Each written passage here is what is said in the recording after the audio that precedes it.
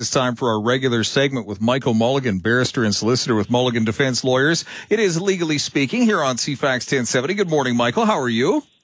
I'm doing great. Always good to be here. Lots of interesting topics on the agenda today. We begin with a 13-year-old found to be not criminally responsible as a result of a mental disorder. Now, you and I have discussed this in the past. Common parlance, we often hear terms like insanity defense thrown around. Now, of course, that's not a proper term. How does all that work?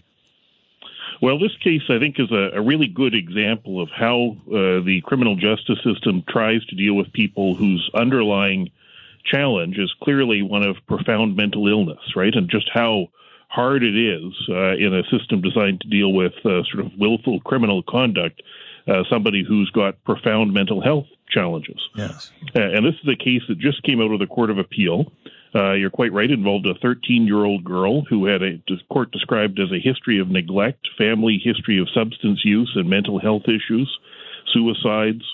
Described that she first came in contact with the mental health system when she was 8 years of age, and had numerous hospitalizations after she was 10 for mental illness. And to give you some idea of what that then produces, she had apparently 80 police contacts in the 2 years prior to the charges that wound up in court that the Court of Appeal was dealing with. With that tragic background, she wound up being charged with a number of things, including mischief for throwing plates and cups and damaging a glass door at her group home. She stole a lighter from a corner store and tried to light some shrubs on fire. She was then committed under the Mental Health Act, and that's a separate thing people should know about. Even if somebody doesn't commit any offense, a person can be involuntarily treated if the doctors believe them to be a danger to themselves or others. So she was committed under the Mental Health Act, went to Children's Hospital, and then eventually to Ledger House, which is a youth mental health facility. Yes. Where she there, in a short period of time, was alleged to have hit, scratched, and pulled the hair of a nurse and tried to kick a security guard. And so she was charged with assault for those things. All of that then winds up in court. And this is why it's a good example of how those kind of mental health issues can interact in a challenging way with the court system. And the first thing that occurred in the court system was a concern about her fitness to stand trial. And that's an assessment as to whether a person has just a basic understanding of what's going on in the courtroom. Things like, can you comprehend that's the judge and that you are charged with a crime, right? Yeah. And how do you want to plead? Can you communicate in the most basic way with your lawyer? And her lawyer was concerned that she may not even be fit to stand trial. And that resulted in a psychiatrist doing an assessment of her that identified a host of serious underlying problems, including childhood schizophrenia, complex disorders, attachment disorder, polysubstance misuse, drug-seeking behavior, remembering this is a 13-year-old. Wow. Significant abandonment issues with respect to both her family and the system. Not at all surprising, but met the test for being fit. So she could understand that's the judge, this is my lawyer, those basic elements. And so she's fit to stand trial. And then the issue became, okay, well, now what? And there wasn't, to be honest, it sounds like much doubt that she did these various things, right? She, threw the cups and plates and food in front of a bunch of people. Probably not a great deal of, doubt about whether she scratched or pulled the hair of the nurse at the psychiatric facility, right? Yes. And so she pled guilty to those things. And it resulted then in an assessment as to whether she was, as you mentioned at the outset, not criminally responsible as a result of a mental disorder. And the idea there is that if somebody has a disease of the mind, and it deprives them of the capacity to know, whether what they're doing is wrong. It's quite a quite a low threshold or a high threshold, depending how you look at it. The idea is that we don't punish the person criminally, but instead they can have a verdict of not criminally responsible as a result of a mental disorder. Her lawyer and the Crown both agreed that was the case for her, given this report from the doctor about these profound mental health difficulties she had. And so the judge concluded the same thing And rather than being convicted, she was found to be not criminally responsible as a result of a mental disorder. And so you might wonder, why is this in the Court of Appeal? Well, the reason it wound up in the Court of Appeal is that the young lady then realized that when you're found to be not criminally responsible as a result of a mental disorder, you may be forever kept in the mental health system, potentially forced to remain in hospital. Yes. Unless the review board concludes that you're not an undue risk in the community. And the onus is reversed, right? Yeah, she'd have to satisfy them that she's not a risk, right? Yeah. And so her appeal is based on saying, look, nobody told me that. I would have rather have just been sentenced to jail, right? I may be in here forever. Yeah. I may never be free of any of this, for activities when she was 12 years of age, right? You could, in theory, if you had somebody who had a profound mental illness, as this young lady clearly has, right? Yeah. Maybe multiple serious mental illnesses, given what was described by the doctor, she's in jeopardy of potentially never being free. And so her argument, or her lawyer's argument in the Court of Appeal, was that she needed to have been informed of that at or before her lawyer took the position that the lawyer wasn't opposing this finding of being not criminally responsible. And the lawyer, I think, indicated that he described to her that a doctor or doctors would have to decide, right? Yeah. But unlike when somebody's simply pleading guilty, there's like a routine that a judge would ordinarily go through, asking somebody like, you appreciate your admitting the elements of the offense, you appreciate I've got the final say in terms of what sentence would be imposed, sort of various things they would go through with the person to make sure they understand the nature of pleading guilty. The same doesn't exist for a finding of being not criminally responsible as a result of a mental disorder. And so her argument was, this just wasn't fair, right? It wasn't told to me. I may wind up with restrictions on my liberty forever as a result of these, actions, which, while not good, probably aren't winding you up in jail for, if you just sentenced somebody, right, a 13-year-old with profound mental illness for doing these things, throwing things or wrecking a door or even pulling hair and trying to scratch somebody, right? You might say, well, how long are you going to hold that person in jail for? I mean, What would that sentence be? It's certainly not going to be for life or indefinite, right? And so that was her argument in the Court of Appeal, and the Court of Appeal looked carefully at everything that went on, but ultimately concluded that even though she wasn't told of those things, based on the evidence that the judge had before her, that would have been the outcome, right? There was just significant evidence that she suffered from mental illness, disease of the mind is the legal term used for it, that deprived her of the capacity to know what she was doing was wrong, that she just met that threshold. And so even though she wasn't told about that outcome in a clear way, or that potential outcome of never potentially being free of that system, the Court of Appeal upheld the finding. And so the result of this is that this young lady, who obviously has profound challenges, sounds like no surprise she would have profound feelings of abandonment by everyone involved with her life, right? You've got sort of family history of substance disorder and suicide and mental health issues, and right, you've been involved in it since you were 8.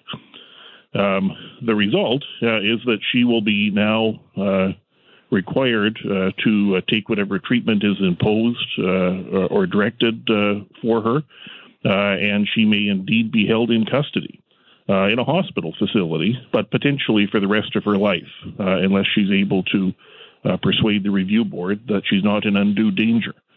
And so the case has a whole number of elements I thought would be sort of interesting, because it has that issue of fitness and somebody who was originally detained because they were a danger to themselves, and then ultimately this outcome.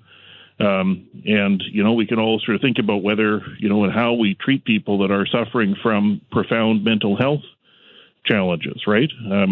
But for the criminal activity here, right, the throwing of cups and breaking the door and, the hair pulling and scratching of the nurse and so on, right? And, well, in fairness, stealing the lighters and trying to light the shrubs on fire, right? We would not forcibly detain somebody or force them to undergo treatment unless doctors were satisfied that they remained a danger to themselves or other people. But once you have this kind of a finding, it subjects the person to treatment against their will and potentially confinement forever.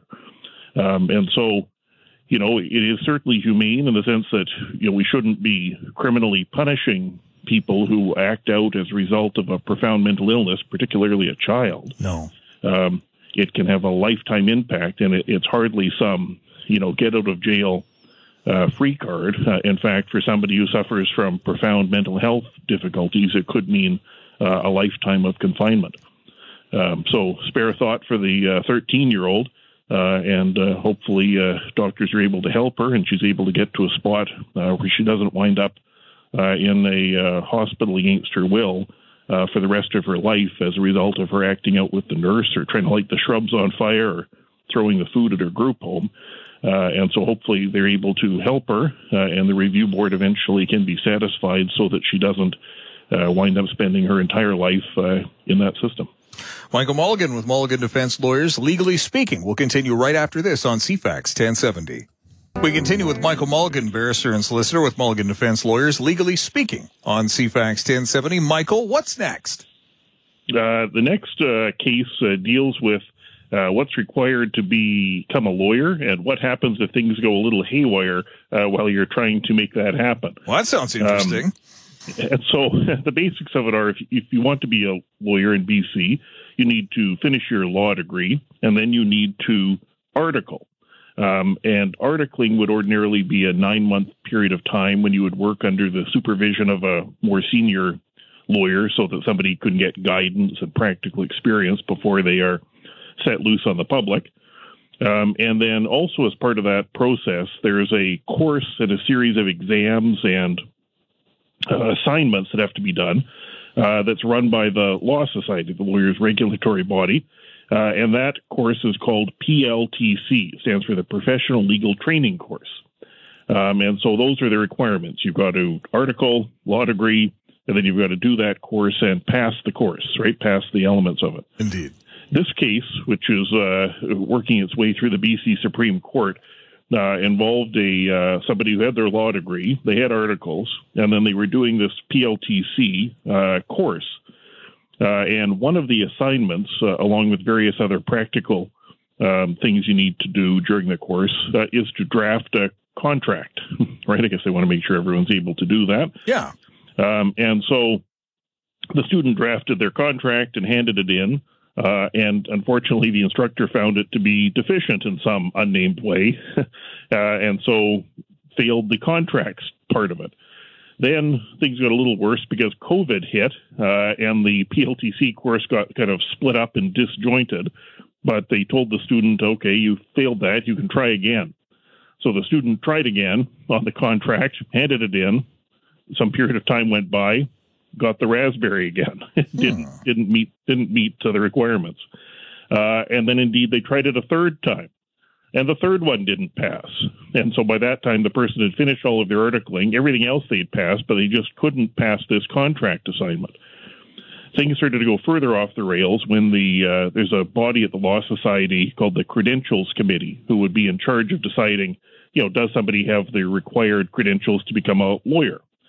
And that committee sent this unfortunate person a letter which was misleading and wrong. They said, well, if you failed this thing 3 times, therefore your articles will be canceled, which is not how it works.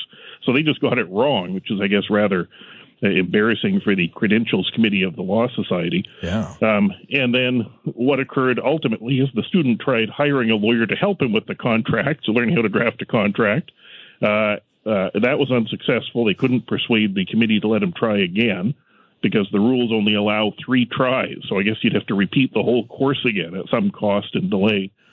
And so the student has started a judicial review in the BC Supreme Court, asking a BC Supreme Court judge to review the contract assignment and the decision made by the Credentials Committee to say, sorry, you didn't pass. You can't start practicing law until you finish the PLTC course, I guess, the second time. And so that hearing will be held at the end of this month. And there was just a decision dealing with some of the procedural elements of that in terms of what documentation would this person get. He wants to examine the head of that committee to decide whether he was fit to be a lawyer or not, and I guess the decision about the contracts assignment. And so we don't have a final decision on it, but it's I think a good insight into what has to happen before somebody's allowed to start practicing law. And I guess at the end of the day, we can have I think we can probably deduce that this person will probably not spend their career drafting contracts, but may be off to a good start in terms of litigation. I was going to say, they certainly have the spirit for litigation, it would seem. That's right. So whoever they are, and they don't name them in the decision, they just have their initials, probably not your guy for drafting a contract, but maybe just the ticket if you're wanting to do some kind of a judicial review. So we'll have to wait and see what happens, whether he has to go and redo the course. Very well. What else is on the agenda this week? The final case on the agenda is a judicial review of a decision of the BC Complaints Commissioner, yes, involving a police officer from Abbotsford. And the police officer from Abbotsford has a terrible story of woe, much of which, or all of which, is of his own making, and which he doesn't dispute the underlying factual findings. Essentially what happened is he met, as described in the decision, a much younger woman in the course of his work and started a relationship with her. Things started to go bad, however, when he added her and her child onto his medical services plan, claiming that she lived with him when she did not. That really got off the rails, and the officer wound up getting charged and convicted of defrauding the insurance company, the Blue Cross and the provincial insurance company, for having made this false claim that this young lady was living with him when she was not. Maybe he was overly optimistic. He got into further difficulty when he started using the police computer system to look up information about this young lady he was involved with. And then he got put on an order not to have contact with her because he had done that, and then he breached that order. All of this then resulted in this poor fellow being fired from his job, and that was upheld on appeal. And so this was a judicial review of the decision to terminate the officer. And his argument on the appeal was that they had failed to take into account properly that he was suffering from some mental health difficulties when he engaged in this unwise activity. And so he was arguing that that should have been taken into account when deciding whether it was appropriate to fire him for all of these things, which, again, he acknowledged he did. But there was some evidence that he had obsessive-compulsive disorder. Maybe that explains the looking things up on the computer all the time. And then a form of bipolar disorder. And so he was arguing that the way that the Police Act is interpreted ought to take into account sort of how the Human Rights Act would deal with somebody who has disabilities, and argued that in deciding that the appropriate penalty at the end of the day was termination, that failed to adequately take into account the fact that he had these mental illnesses. And there was evidence of the mental illness before the discipline authorities. So that's the basis upon which he wound up off in the BC Supreme Court. His challenges on the judicial review included, first of all, a long and unexplained delay in bringing the judicial review application. As we've seen in other local cases, the process for police discipline findings is a slow-moving process, right? Yes. This officer had met this much younger female back in 2012. And so by the time eventually the thing worked its way through the system with the, convictions criminally for defrauding the insurance companies, and then eventually discipline decision and final reports and so on, right? We're now, of course, sitting in 2022. And the decision came out in 2018, right? The eventual one confirming his dismissal for all of this behavior. And so Well, the judge spent time analyzing the merits of the case, at least in a brief way, and found that, for example, even though he might have had these mental health difficulties, and there was evidence that he did, that he wasn't fired because of his mental health. He was fired because he defrauded the insurance company, and he was fired because he improperly used the police computer system, and he was fired because he breached the order to stay away from this young lady. That's why he was fired. And so the judge found that sort of on the merits of it, his case was not well-founded. But in addition, the judge found that he had waited so long. There was like a 11-month delay before even filing the application for the judicial review. He was also not able to move forward on it, despite the perhaps modest merit of some of the arguments, simply because of the long delay. So a series of unfortunate events and bad judgment, that was the outcome.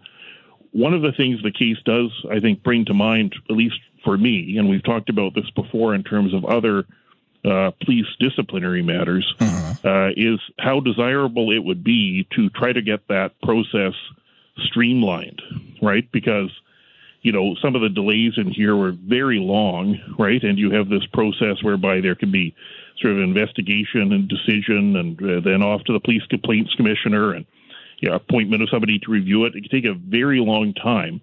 And well, we need to be sure that there's, appropriate procedural safeguards and that people are treated with procedural fairness and all of that. I think there's some really important work that can be done trying to get the process streamlined so that there can be a decision made that doesn't take years to come to, right? That's not fair either to the officer in many cases or the public, particularly if you've got people who are left in a state of limbo and not able to work for extended periods of time. So some insight into some bad judgment and some insight into, I think, things that might be improved with the police complaints process, hopefully to speed things up. And I guess the other takeaway is be very careful when you meet that much younger person on duty. Don't let that be an end to all of your good judgment, lest you wind up like this poor fellow from Abbotsford. Sound advice indeed. Michael Mulligan, appreciate the benefit of your knowledge and insight as always. Thank you so much.